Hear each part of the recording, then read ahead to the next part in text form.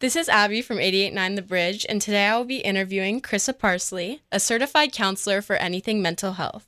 Krissa has been in this field for over 14 years and is a clinically licensed social worker and certified in trauma-centered cognitive behavioral therapy, anxiety treatment, as well as grief and loss. Her goal is to create a safe space where her clients feel the freedom to express themselves and gain self-awareness. Thank you for your time today, Krissa. Thanks for having me. Of course. I'm going to jump right into the first question. How exactly did you get into becoming a therapist? Is there anything inspired or motivated you? So I actually had no intention of becoming a therapist in high school and even in college. I wasn't sure what I wanted to do when I went to college and ended up taking a journalism class my freshman year and was inspired to be an investigative reporter, advocacy journalist.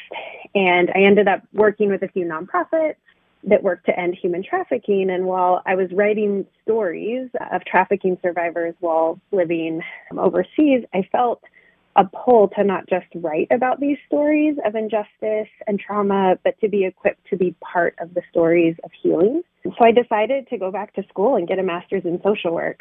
Again, I didn't really know that I was going to become a therapist with that, but I wanted to learn more skills to help people who are in hard situations and need support. I had a variety of experiences through internships and work opportunities to develop more clinical skills to use in more of a therapeutic setting. I've always loved working with teenagers, so naturally I kind of focused my work with this age. And now I have a private practice where I do therapy with adolescents as well as work as a high school social worker. So one of the things that sort of from that story that I always like to share with young people is you do not have to have your whole life figured out when you are in high school. That's amazing. My mom, she was going to be a lawyer and then ended up going into fashion. So it's just like so crazy how you don't even know what your passion is to be able to do it. Mm-hmm. So as I mentioned, you are professionally certified in cognitive behavioral therapy. Can you explain a little bit more about what exactly that is? Sure. So cognitive behavioral therapy, which is also often referred to just as CBT, is a specific type of therapy that focuses on understanding why we do what we do and feel what we feel, therefore giving us the power to change. This is about understanding the relationship between our thoughts and our feelings and our behaviors. This is often described as the CBT triangle, the connection between these three, this thoughts, feelings, and behaviors, and the interrelated impacts that they have on each other. I often use this triangle to help people understand how we get stuck in sort of negative cycles. We have a negative thought, which leads to negative feeling, which often leads to a negative behavior that kind of reinforces the negative thoughts and feelings, and then we get stuck in that. For example, if you have a thought, I have so much homework to do, I'm already behind, I can never catch up, I'm a failure. Like, those are thoughts that can run through your brain. The feeling that I'm guessing that would create, or it would for me, is totally overwhelmed, defeated, feeling like a failure. The behavior then can often be feeling being so overwhelming. The behavior can be to kind of do nothing, to numb, to try to avoid, to try and distract. Maybe that's through video games or watching shows or turning to a substance to numb or just to kind of ignore it. And then you just get caught in that downward spiral because obviously if you avoid, you're just going to have more homework to do and be even further behind. But what CBT also acknowledges is that changing a thought or a behavior or a feeling, but this is much harder to change without changing one of the other two, can lead to a change in the direction of the spiral in a positive way. So CBT really works well at addressing a current experience and giving people tools to feel better about what their current environment is or what's currently going on and empower them to make changes that positively impact their life. I love it. And what are some common problems or feelings that you see in a lot of your clients? And how do you see their journeys evolve as they go through therapy? Yeah, I would say working with adolescents, a majority of what I see is a struggle with anxiety and depression symptoms. Sometimes this is due to maybe a specific trauma they've experienced or a series of hardships.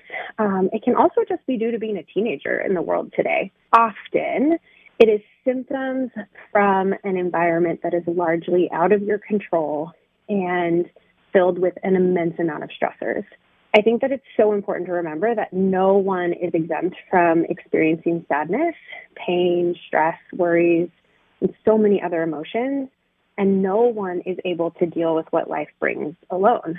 So for many people, we can rely on friends, family, mentors, other supportive people in our lives to help us navigate these hard feelings and learn how to cope. But when the feelings and experiences are larger than our ability to cope, or the supportive people in our lives are not able to be as present as we need them to be, that may be when we need to find additional support in the form of therapy. I've always wondered if it's difficult balancing your own struggles while trying to help your other clients, and how do you try and balance this and take care of yourself? This is such a good question. And it's funny that you ask this as my 3-year-old just climbed on my lap, because life is all about balance. And I think there's kind of two parts to this answer. The practical answer is that I've really learned to compartmentalize. I literally divide my brain, and I'm able to set aside my own life, my own worries and struggles when I'm sitting with someone who has invited me into theirs. And this is something that I've just had to learn over the course of doing it. But the other piece to that is that when I am sitting with someone, I feel incredibly honored that they would trust me with their story. And I think there is a universal sense of community and togetherness that allows me to feel not so alone in the stuff that I may be going through in my own life. I believe that the more we have compassion and empathy for others, the stronger we become to handle our own difficulties. That's amazing. Like a superpower. Well, and I think it's something we all have the ability to do. For my last question, what would your biggest piece of advice be for anyone who is struggling with their mental health? What would you say to them? I think I may have said this before, but I think the most important thing to remember is do not believe that you are alone. Whether it's reaching out to a friend or a family member or a school counselor, there are people in your life who want to support you in building your toolkit and your resiliency. So I think this looks different for everyone and in different seasons. But I'm so encouraged at how schools have become a safe place for young people to access mental health resources, and how we've just really started destigmatizing reaching out for help that goes beyond just maybe a friend or family member, accessing that resource to professional help when you need it. Yes, getting help is very important. And I thank you so much for joining me today, Krissa. I have already learned so much. This is Abby from 88.9 The Bridge. Thank you for listening.